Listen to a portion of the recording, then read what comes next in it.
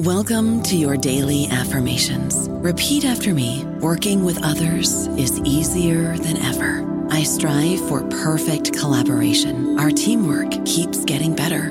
Yeah, affirmations are great, but Monday.com can really get you the teamwork you desire. Work together easily and share files, updates, data, and just about anything you want all in one platform. Affirm yes to start, or tap the banner to go to Monday.com. Lucky Land Casino, asking people, what's the weirdest place you've gotten lucky? Lucky? In line at the deli, I guess? Aha, in my dentist's office. More than once, actually. Do I have to say? Yes, you do. In the car before my kids' PTA meeting. Really? Yes. Excuse me, what's the weirdest place you've gotten lucky? I never win and tell. Well, there you have it. You can get lucky anywhere, playing at LuckyLandSlots.com. Play for free right now. Are you feeling lucky? No purchase necessary. Void where prohibited by law. 18+. Terms and conditions apply. See website for details. Hello, everybody. This is Marshall Poe. I'm the editor of the New Books Network, and I'd like to tell you that we have a new and improved website. It has 2 new features that we think you'll love. One of them is a vastly improved search engine, so that when you type in keywords, you'll get a bunch of episodes really quick. The other is the ability to create a listener account. And in that listener account, you can save episodes for later listening. So you can create a kind of listening list. We think these features are neat, and we think you'll enjoy them. Please visit the site today. Welcome to the New Books Network.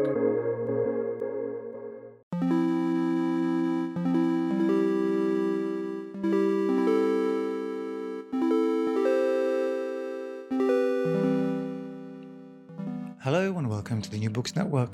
I'm Pierre Valentin. I have hosted numerous conversations about the intersection of art and politics on this channel.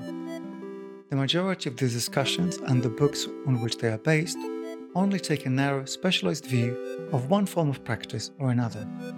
The reality, however, is that while much of art practice today describes itself as political, and even if that politics appears to be uniform, artists produce all sorts of art for all sorts of situations.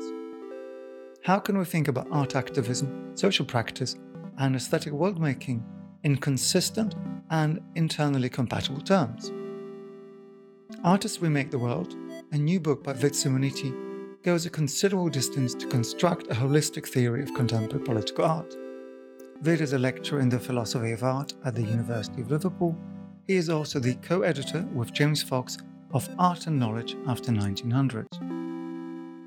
Before we begin though, 2 content warnings. One is that we end up talking about forensic architecture yet again. The other is that we discuss Kantian aesthetics and that the concept of beauty gets an airing too. If that's not intriguing, I don't know what might be. As ever, you'll find links to the items we discuss in the show notes. Vid, welcome to the show. Thanks so much, Pierre. Thanks for having me. This is a formidable effort. I have to offer you a qualified congratulations. Qualified because, as I already warned you, we're going to disagree about some of the things that you have written. But congratulations nonetheless, because this is an incredibly thorough attempt to systematize the quagmire of politics as it enters contemporary art, or contemporary art as it enters politics. Well, thanks. I'll offer it qualified thanks to your qualified congratulations. I do mean this sincerely, in as much as this animal that you've attacked is inconsistent, has a history that is incredibly difficult to pass, and it seems to be developing at breakneck speed. You try to come up with a grand theory of everything, which is something we should want of philosophy. So with that in mind, I want to ask you how you came to all of this. I know that you're a philosopher, but I also know that you've had some practical engagement in art and its production and dissemination. So maybe to set the scene, it would be good to understand how you came to the subject. Yeah, a bit of an intellectual autobiography, if you like. So you're right. So I started my academic path as a philosopher. So I studied philosophy as an undergrad, as a graduate student. And I've always admired the rigor that philosophy can bring to any number of issues and the kind of generality with which it attaches itself to these issues, right? A philosopher can discuss philosophy of science or aesthetics in the same graduate seminar. But then what I did find is that at least the way that philosophy was practiced in Britain, it didn't tend to attack so many cultural issues. And so that's why I did my PhD still working with philosopher, but at the Ruskin School of Art in Oxford, which is an art school.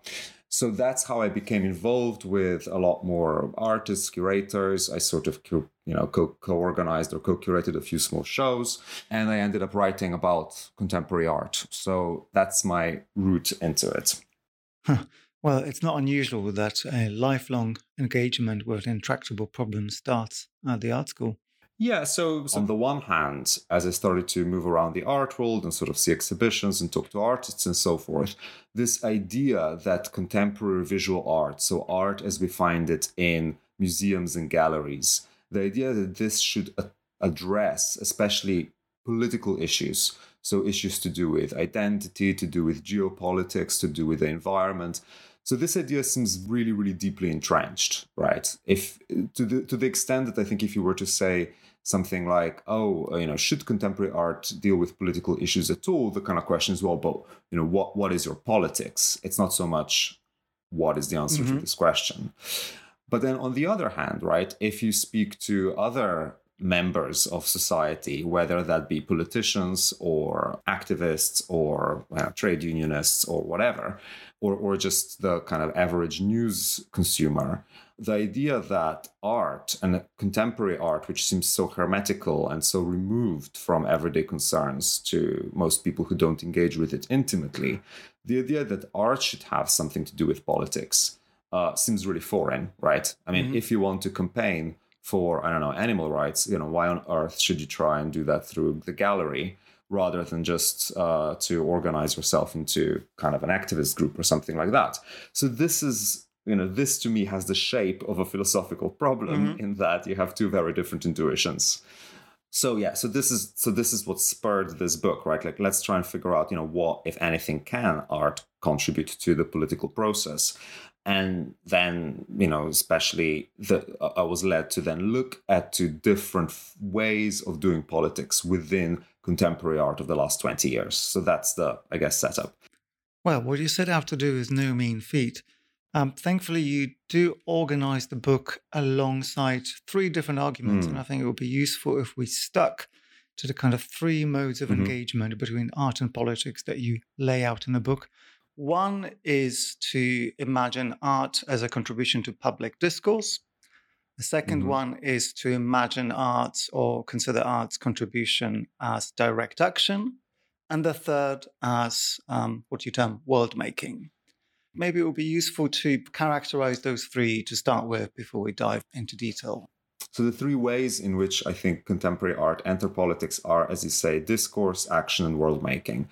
So in terms of discourse, what we mean here is broadly the way that people like, say, Jürgen Habermas in his early work characterized politics, so as the public sphere. So this is the sphere of news, of media, of intellectuals talking to each other, of grassroots people, but it's people talking to each other. And so here we're thinking about art that has a message, or art that is located predominantly within the gallery, but it tries to put forward a kind of a view of what it is that should be done or what the problem is. And here I identify a kind of like an interesting thing that we might talk about later, which is that within the last 20 years, I mean, even before, but in the last 20 years more pronouncedly, art has had this shift from employing various kind of postmodernist strategies of disrupting discourse, of making it, of kind of questioning whether there can be a public sphere at all, and instead participating quite vigorously in this public sphere by trying to present kind of facts, messages, sort of straightforward claims about what political problems are and how we should live in it. So that's art as discourse. Art as political action is another trend, again pronounced in the last 20 years, which is this expectations that artists should stop engaging with any kind of medium-based, sort of recognizably artistic, if you like, art making, but instead to start organizing, to start participating in protests, to start working with communities where it becomes kind of a lot blurrier as to what it is that the artist is doing anyway as an artist. And thirdly, I guess, is the term world making, which has been kicking around the art world for quite a bit, but that I model on the philosopher Nelson Goodman, who wrote in the 1970s. That's the kind of more traditional concern with aesthetics, with artworks that try to kind of lure you into their own fictional, often strange, often fantastical world, but thereby try to remodel the way that you perceive reality. So if you like, these are kind of the three models of especially democratic politics. So discourse, direct action, and shared shaping of values through fictional narrative and things like that. And I try to say how contemporary artists experiment in all three of them. And here is the explanation for my qualifications at the beginning, which is that from these descriptions, it should be kind of obvious, even to a layperson, that these modes of practice are not necessarily compatible with one another, whether they are compatible philosophically or whether they're compatible even art historically.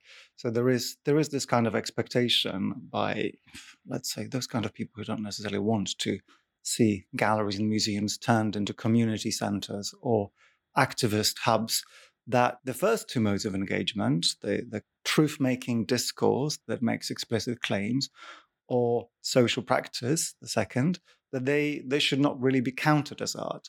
And I'm definitely not going to try to side with this argument, but I want to note that it is really pervasive, that there continues to be in the general population a kind of great mistrust of those kind of modes of production. And I want to, at the same time, mark that the mode of world making that you refer to, and I think you acknowledge this in the book, is actually that this world making trope was what art always has been.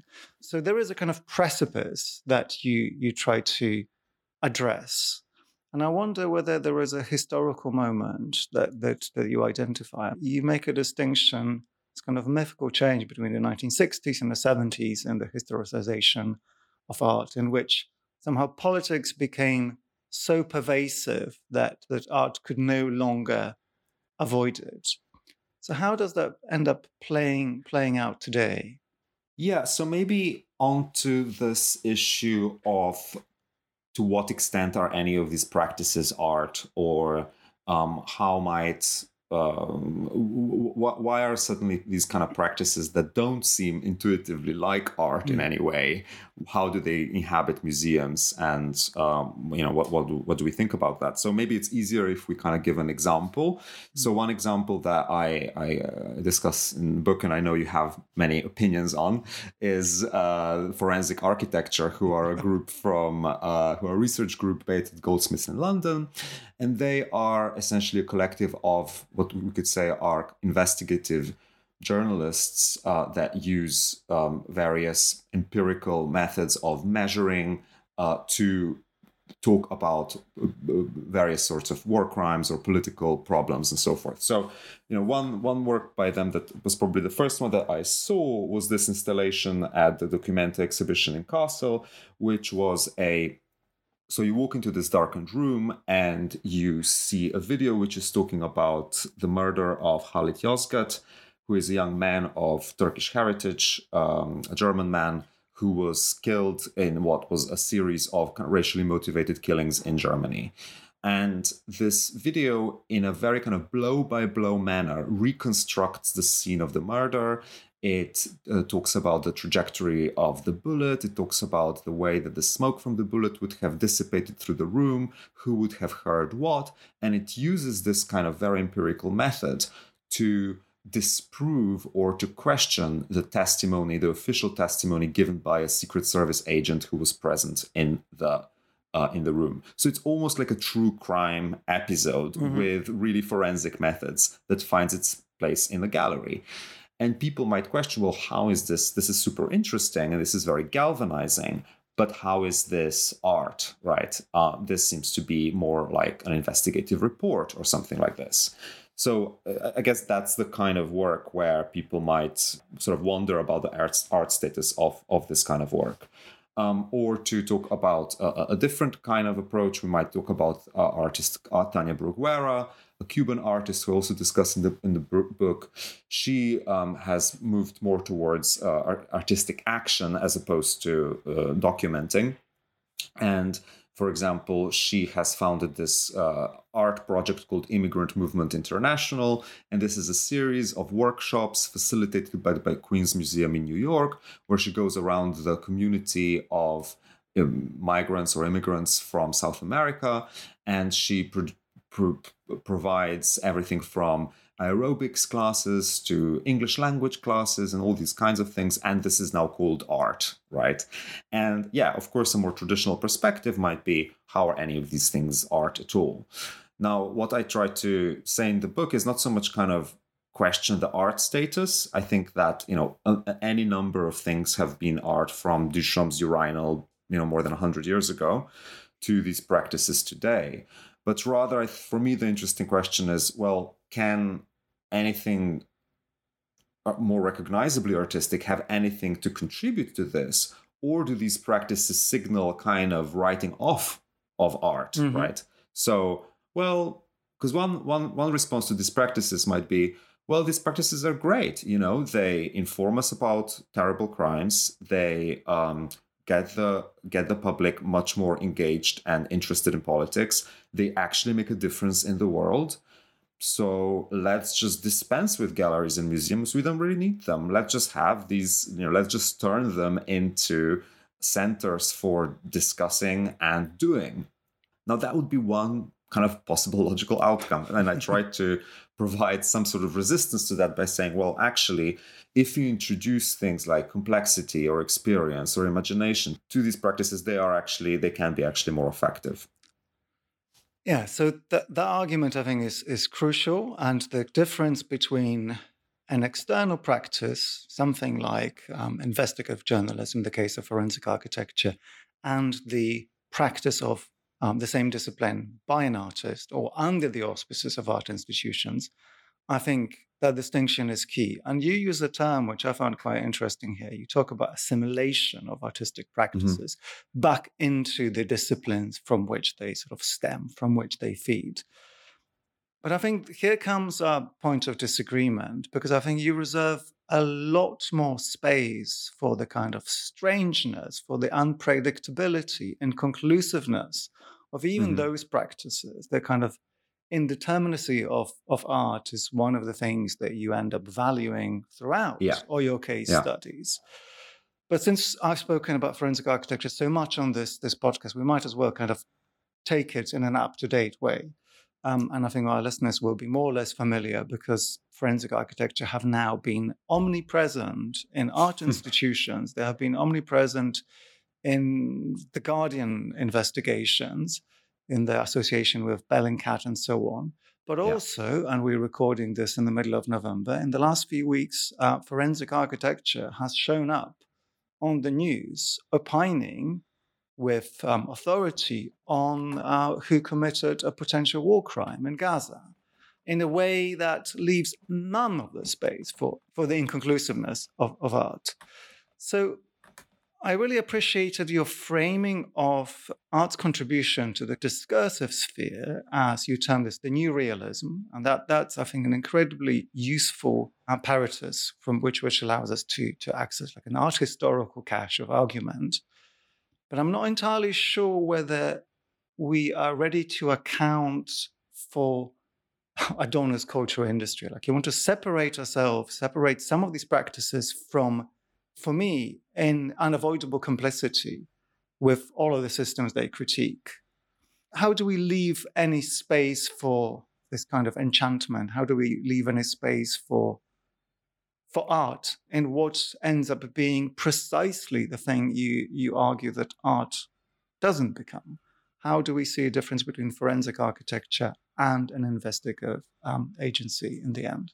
Well, so on this question of assimilation, right? One thing that I think happens is that practices that are shown within the art world, like Tania Bruguera or forensic architecture, can become indistinguishable from their target disciplines. So Bruguera can become almost indistinguishable from, or assimilates herself fully to, essentially social work, right?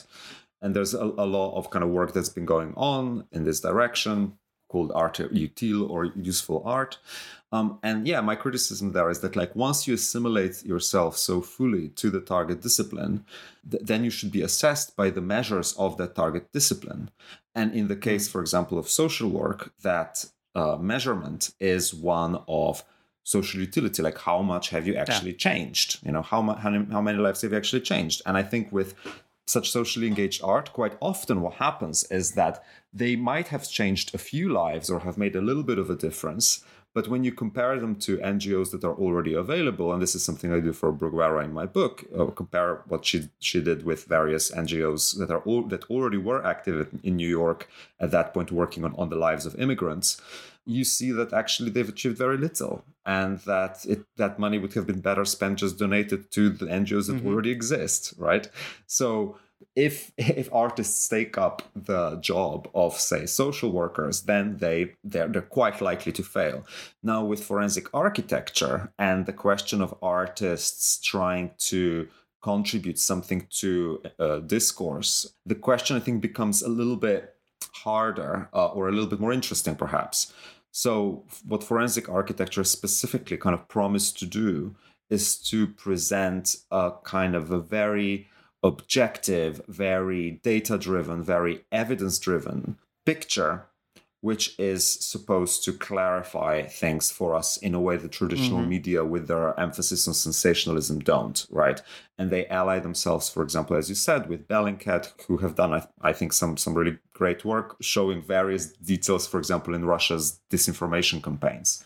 But then in their concrete case, they also clearly have a political stance. And I don't think there's anything wrong with having that as well, but they have come under fire or under questioning.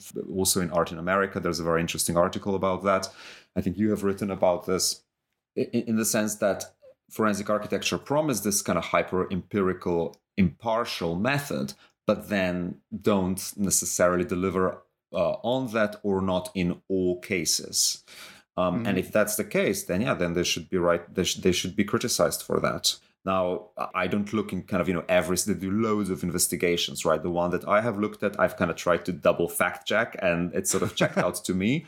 I can't, speak or comment on absolutely every investigation that they do. But the question, though, that I want to stick with is that of aesthetics. And I was very heartened that you don't shy away from this word. This is kind of a joke in my interviews that whenever people use that word, they end up having to define it live. And most, including philosophers, struggle. But I don't think you're going to have a problem because you stick with Kant. We're in safe territory, which I really have to applaud you for. But we'll get back to maybe that definition. But I want us to think a little bit about what this regime of truth, this regime of realism, how it interfaces with aesthetic experience, and how, given that forensic architecture has had this massive hold over art institutions, the same way that social practices have a hold over art institutions, how these practices end up reshaping the conditions of aesthetic experience for much broader audiences. So I'm going to try to rehearse an argument that I'm developing elsewhere now with forensic architecture, which is that once you have associated or disassociated, I think you probably go with the latter, disassociated truth from aesthetic flourish, fancy, I think these are words that appear in the relevant paragraph in the book. They kind of come up for grabs for anyone else to abuse. So I'm very worried in forensic architecture, not so much as to whether they are good enough ballistics experts and whether they can do photogrammetry to court standards. I'm concerned about the fact that forensic architecture have laid a ground for BBC Verify, which is the state broadcaster's service for telling us, based on OSINT, whether a piece of news is right or fake news. I'm afraid that forensic architecture might have kind of undermined our ability to make certain judgments for ourselves on aesthetic grounds, because their de-aestheticization of information actually just kind of leaves us to follow the slogan. And I'm not entirely sure whether I agree with you that forensic architecture don't deploy aesthetic means. They want to rewrite what aesthetic means. I interviewed Aya Weitzman and Matthew Fuller on the book Investigative Aesthetics, and that to me was an attempt to completely rewrite what it is that aesthetics might mean, how we derive information. That's a super interesting book, but I think what Fuller and Weizmann tried to do in that book is to say, well, everything is aesthetic because aesthetic in its original formulation of the term, going back to the kind of the Greek word before it came to mean something to do with beauty or something to do with art or something to do with aesthetic experience. It had to do with the senses. And what we're doing is going back to the senses by very carefully employing the senses that are available in our body and that are available through various instruments. So the kind of empirical investigations that we're doing are in that sense aesthetic. But that is a sophistic trick for me because, really, their approach tries to be kind of hyper-positivist. It's an empirical, science-based sort of approach. And the look of it, if you like, also conforms to that. So there's a lot of black and white, lots of infographics, lots of graphs, lots of kind of dramatic zoom-ins, things like that, right? So it looks something between a scientific paper and a news report, right? So, to say that there's some kind of search for an aesthetic experience there as traditionally understood is, I think, a sleight of hand, right? This is introducing a very empirical and very positivist, completely positivist idea of truth into the art space. Now, unlike some people reared on a critique of Enlightenment ideas of truth who might have a problem with that because it is positivist, I don't have a problem with that at all. I'm all down. I'm really down with this sort of, empirical scientific method. Of course, not naively, right? Of course, there's always ways to question it. The scientific method is not, what people like Richard Dawkins make it out to be. It's not just like scientists in lab coats. It's much more complicated than that. But that being said, I think that a kind of broadly speaking, post-Enlightenment, if you like, idea of truth as something that we acquire through an application of method and then through the questioning of that method is something I'm okay with. Now, we've strayed quite far from the original question. But if the question is, are forensic architecture kind of dangerous because they are overemphasizing this method? I don't know. I don't see them as dangerous as you seem to do. I feel that the reason why they were so successful at that point is because at around the same time that forensic architecture started exhibiting in the art world, of course, we have also entered the age of online communication, where a lot of disinformation, a lot of kind of algorithmic feeding, amplifying of emotions, the source of various forms of disinformation, populism, echo chambers, all of that happened at around that same time. And so I think something so doggedly empirical was seen as refreshing. So yeah, I don't see them as kind of such a bad thing in a way. I do, however, think that this can't be the end of the story and that there has to be room for true aesthetic experience, if you like. I don't know about you, but I'm very busy and I don't have a lot of time to cook. That's why I subscribe to Factor. Eating better is easy with Factor's delicious, ready-to-eat meals. Every fresh, never frozen meal is chef-crafted, dietitian approved, and ready to go in just 2 minutes. You'll have over 35 different options to choose from every week, including Calorie Smart, Protein Plus, and Keto. These are 2-minute meals. Factor meals are ready to eat and heat, so there's no prepping, cooking, or cleanup needed. They're flexible for your schedule. Get as much or as little as you need by choosing your meals every week. Factor's the perfect solution if you're looking for fast, premium options with no cooking required. Sign up and save. We've done the math, and this is important. Factor is less expensive than takeout, and every meal is dietitian approved to be nutritious and delicious. Head to factormeals.com/NBN50 and use code NBN50 to get 50% off. That's code NBN50 at factormeals.com/NBN50 to get 50% off. Well, should we zoom straight to that? We have so far discussed the regime of truth, the realism. We've discussed the utopia or social practice. Yeah. But we haven't given any examples of this re-enchanting, world-making capacity of art. That's the point at which we can redeem everything, can't we? Yes. Maybe even agree. We'll see. Maybe not. We'll see. Yeah. Okay, let's go right back, right? Like kind of like a naive pre-modernist, let's say, idea of what art is. The sweet, safe world of Kant's aesthetics and sort of 18th and then sort of 19th century art. How wonderful. Brilliant. Yeah, I'm all for it. Yeah, I mean, it doesn't exist, but I can't wait. So the way that we now, I think, perceive that time a little, or that conception of the aesthetic in that time, though this is a huge generalization, might be that before modernism and postmodernism came along, people would go to museums, to galleries, and they would sort of observe these kind of wonderful, beautiful works of art. And beauty is a really important term here, right? And beauty in that system, in Kantian system, is very strongly differentiated from prettiness, right? Or from mere agreeableness, as it's also sometimes translated. In that beauty is meant to be some kind of a transcendent experience, a meaningful experience. It's not just something being kind of fun or picturesque or kind of consumable. It is something that is removed from both the worlds of science and ethics. So it's its own kind of special experience, but it's just as meaningful. And now there's a lot of kind of theoretizations from Kant to Romantics to Schopenhauer, you name it, as to why this experience of the beautiful is so important and so crucial.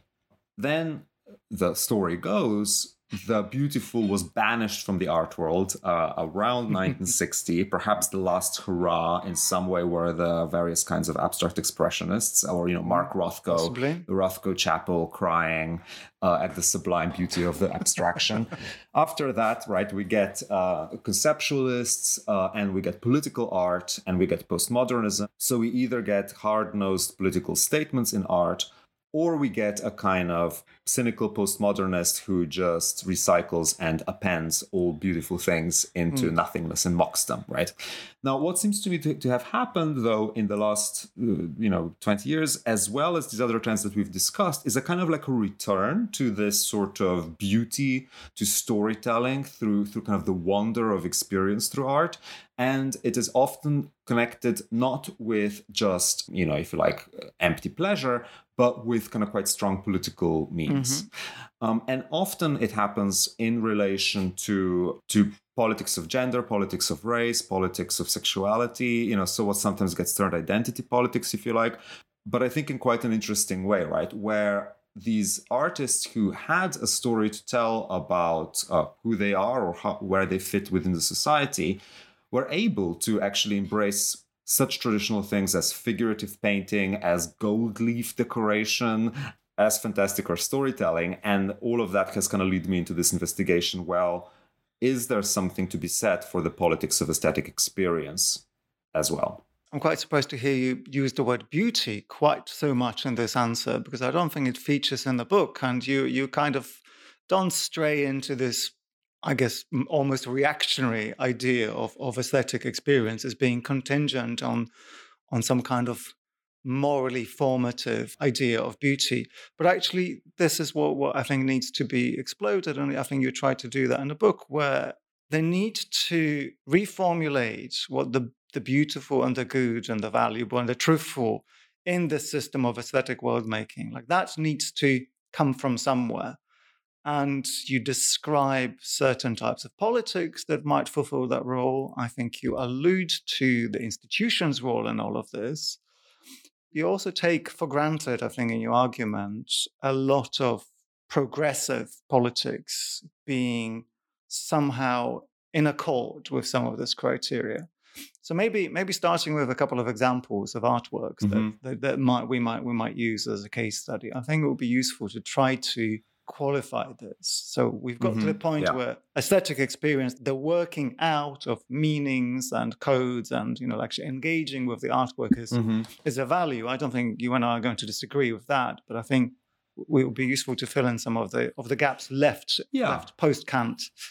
Yeah, you're right that I don't say beauty quite so much because it is such a kind of contentious term, and we can come back to that. But yeah, you're right. Let's start with an example. So I opened this chapter with an exhibition in the Black Fantastic, which was shown at the Hayward Gallery in London in 2022, and it showed various artists engaging with diasporic Black imagination in a variety of media.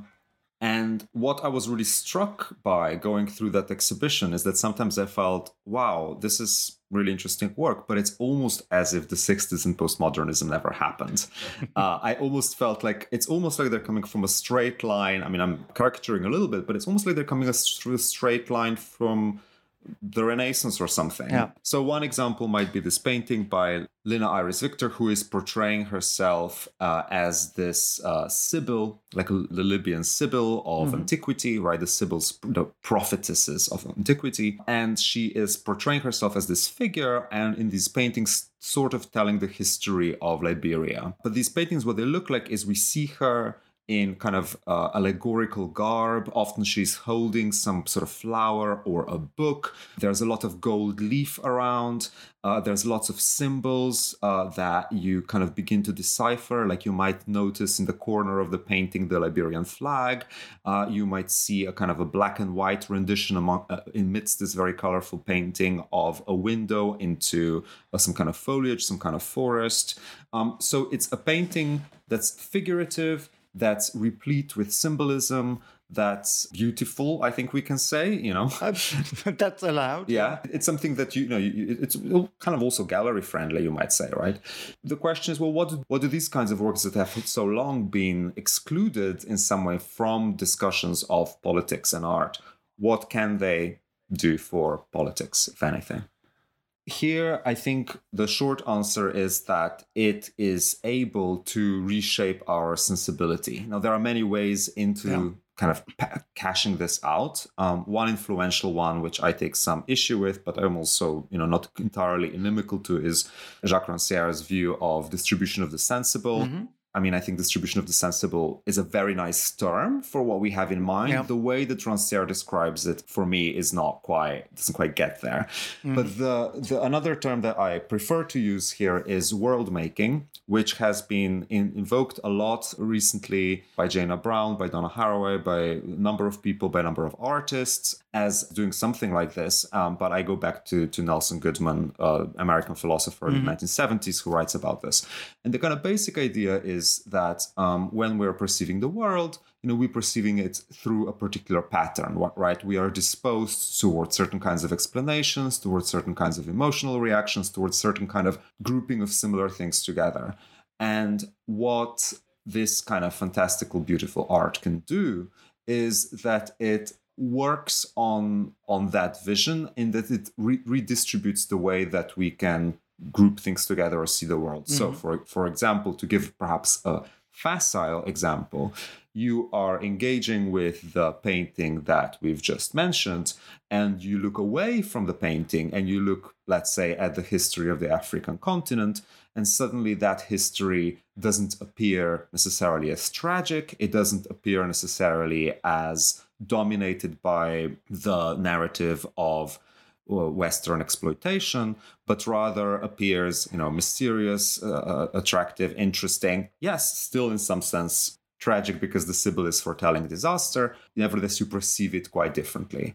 Now, if you're thinking about the way in which attitudes, broadly speaking, in Western culture in the last 50, 60 years have changed with regards to sexuality, with regards to women, with regards to race relations, and so forth, right? I think we cannot tell that story without invoking the power of cultural production, including art, in changing those sensibilities.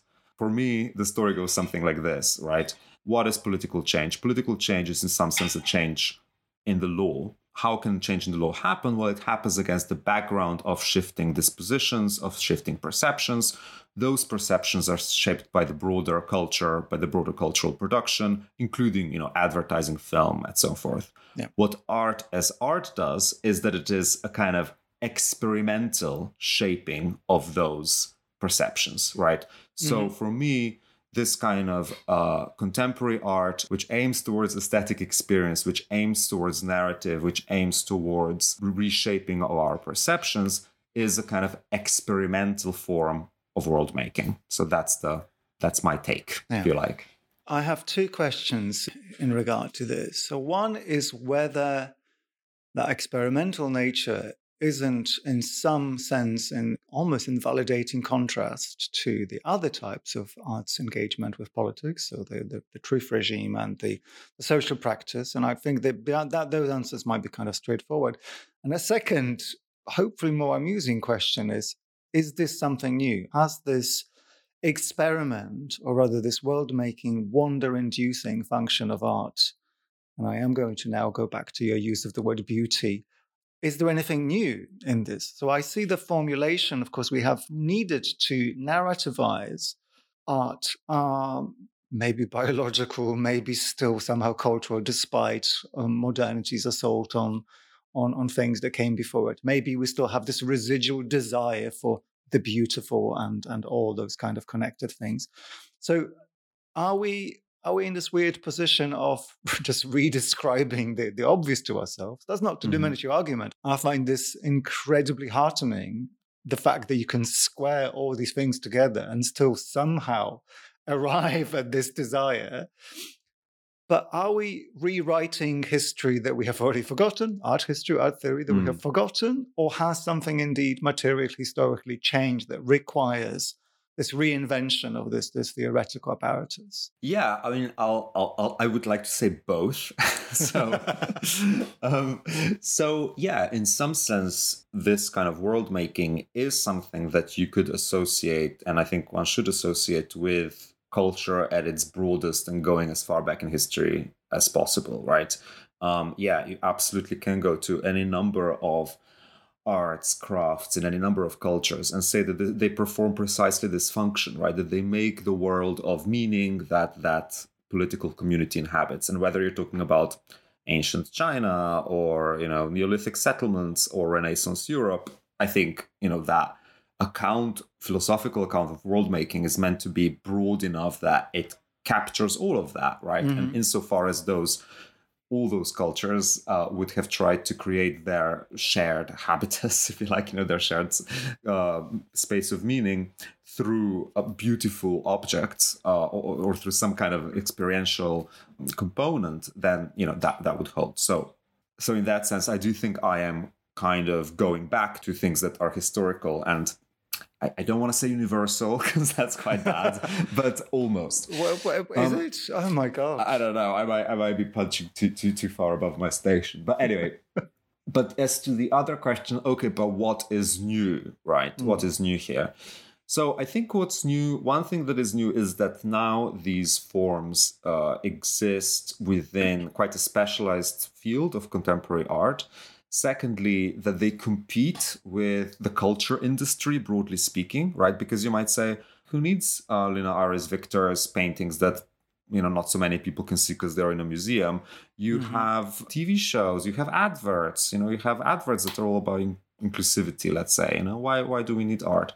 So art has to, in some sense, distance itself from that broader world making in the culture industry. And especially if we're talking about, quote unquote, progressive art, right? We might wonder, well, how is this different from the kind of official culture of democracy, which is, anything from banks to universities to whatever, flying gay flag and saying diversity matters to us. So the worry is then, what's the difference between kind of critical art making and the way in which democracies or democracies of the West or capitalist democracies kind of embrace these ideals in a way that we might consider somewhat empty, right?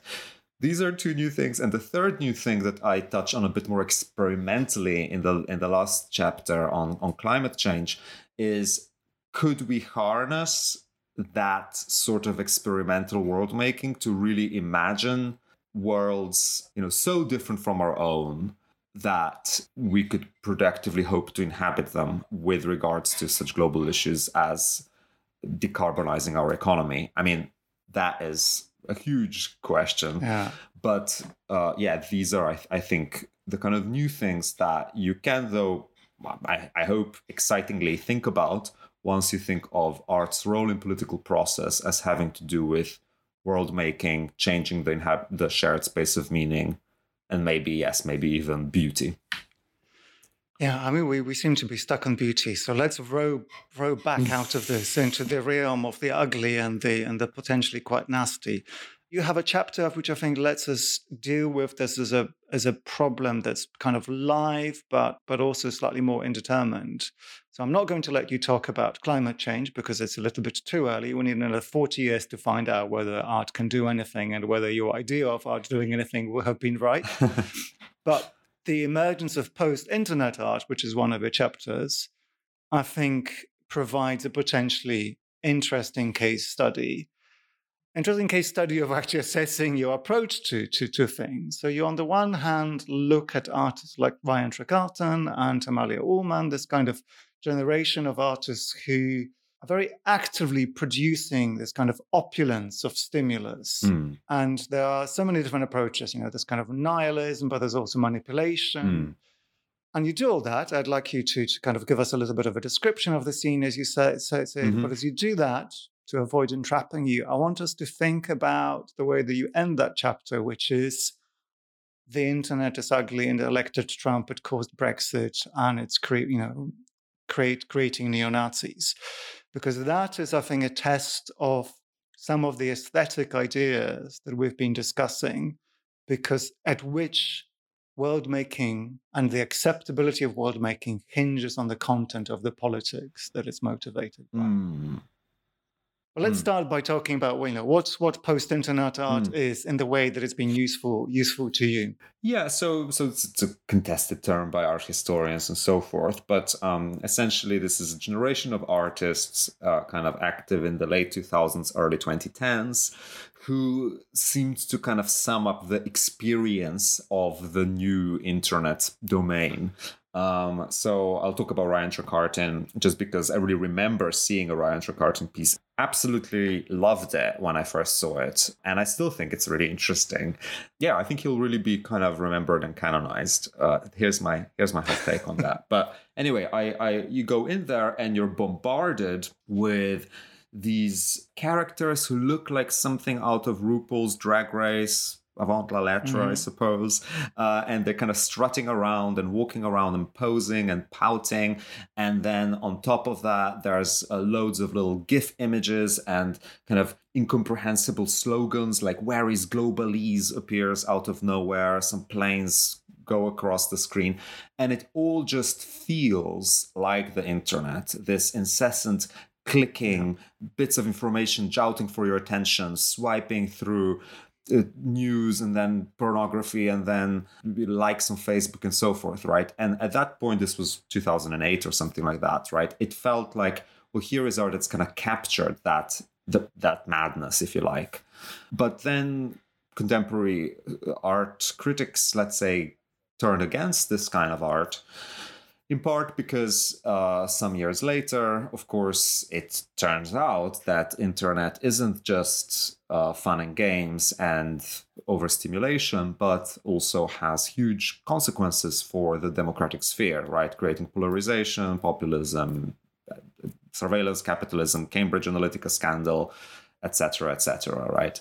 And it was felt that these artists just haven't explored deeply enough the way in which the new world of online culture has ruined democracy, if you like. So what do we make of the post-2016 turn of aesthetics on the internet? You do describe this term in quite clear terms, and I've seen this canonization in so many places, and you actually tackle it head on. You speak about the ambiguity and irony, which are some of the techniques used by post-internet artists before 2016.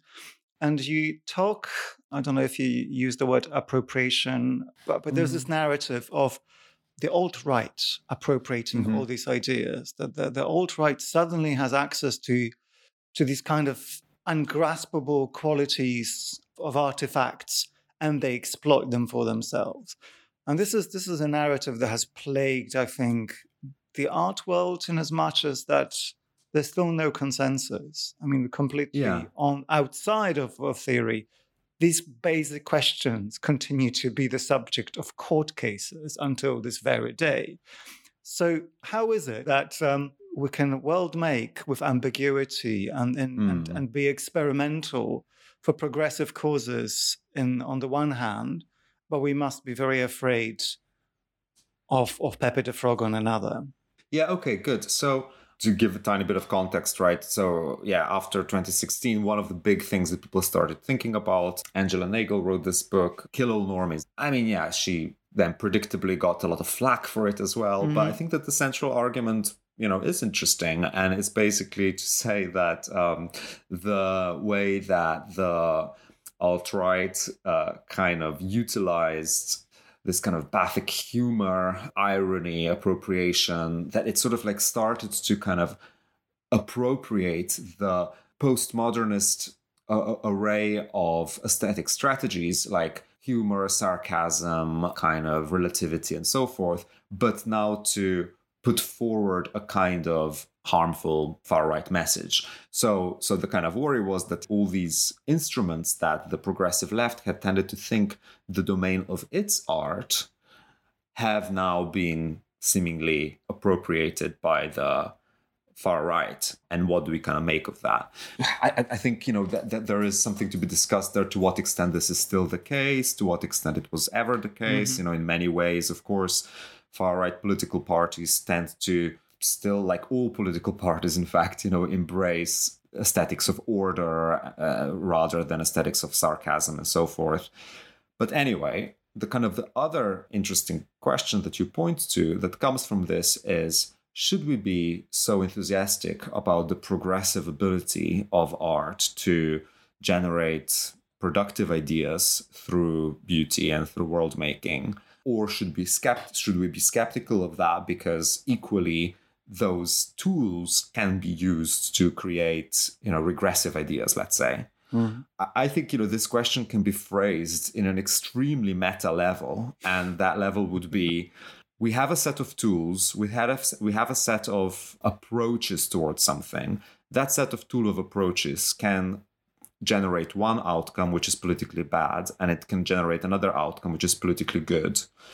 Should this set of tools be used? And I think yes, but it should be used for whatever outcome you think is politically good. I mean, in a sense, the question of kind of political alignment doesn't come into it. I mean, do I think that there can be far right world making? Of course there can be, for sure, right? There's nothing that's about world making that predisposes you towards a political set of political allegiances, no more than there is in, writing. But then there's, I guess, like another question: to what extent should that be embraced or studied? So should we study the ways in which political positions that we find reprehensible utilize world making? Well, yeah, I mean, I think there's probably a lot that we can kind of learn from that, or learn about those political processes.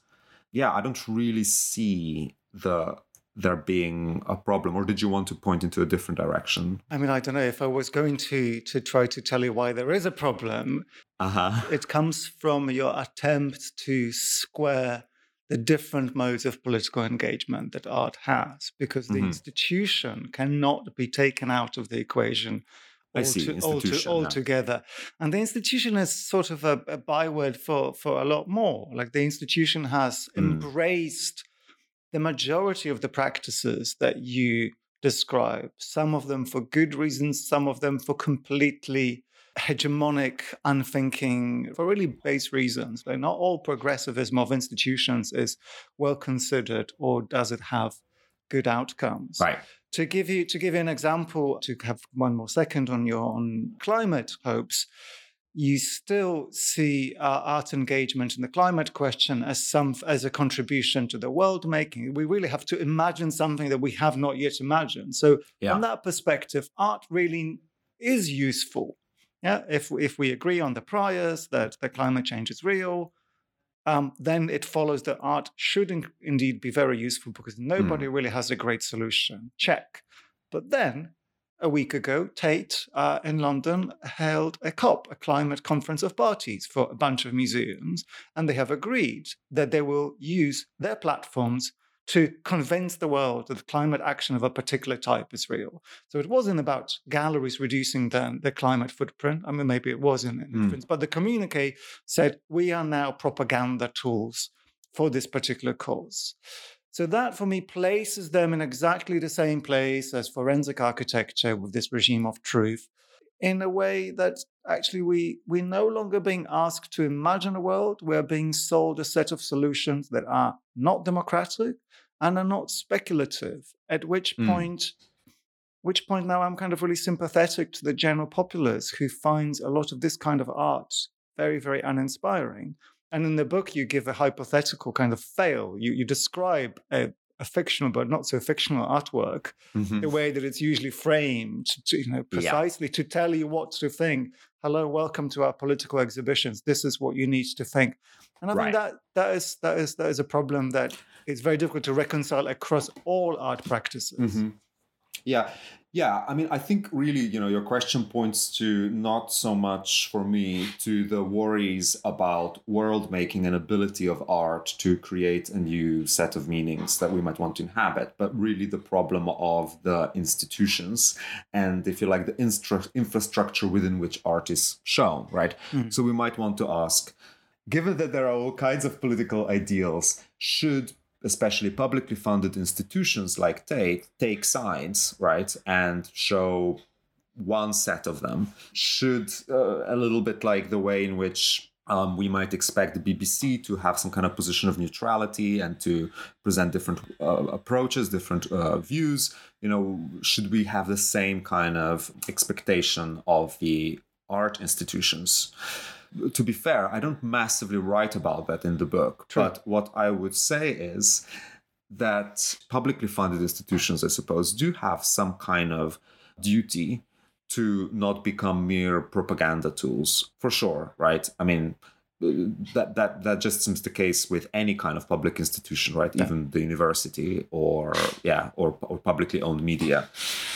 But it also should be said that as propaganda tools, they're not that effective, right? The kind of parody exhibition that I discuss a little bit is, when you walk into an exhibition, what you see is a bunch of kind of conceptual art objects that you can't really read. And then on the wall, there's something that says, oh, here the artist is subverting gender norms, and here the artist is subverting global capitalism, the end, right?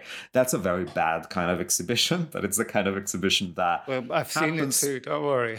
Yeah, that happens quite often, right? And that is because there's a kind of a confusion there between taking a political position as an institution and thinking about the capacity of art to create a shared space of meaning, or capacity of art to create a different new kind of world, right? So, I hope that in these chapters, I do offer something of a different opportunity or a different way forward, which would be to think more about what kind of art do we need, or how do artists create these artworks that bring people in, that achieve something that pure propaganda cannot. Okay, is that the positive message we can end on?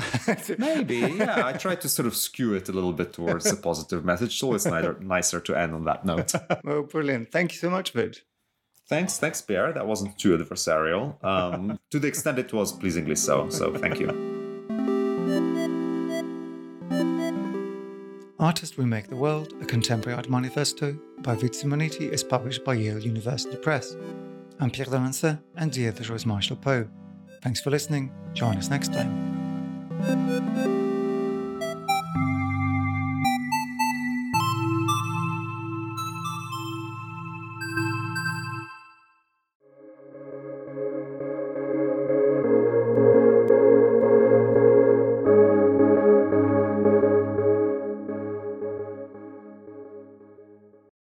Hello, it is Ryan, and I was on a flight the other day playing one of my favorite social spin slot games on ChumbaCasino.com. I looked over at the person sitting next to me, and you know what they were doing? They were also playing Chumba Casino. Coincidence? I think not. Everybody's loving having fun with it. Chumba Casino is home to hundreds of casino-style games that you can play for free anytime, anywhere, even at 30,000 feet. So sign up now at ChumbaCasino.com to claim your free welcome bonus. That's ChumbaCasino.com and live the Chumba life. No purchase necessary. VGW. Void where prohibited by law. See terms and conditions. 18+.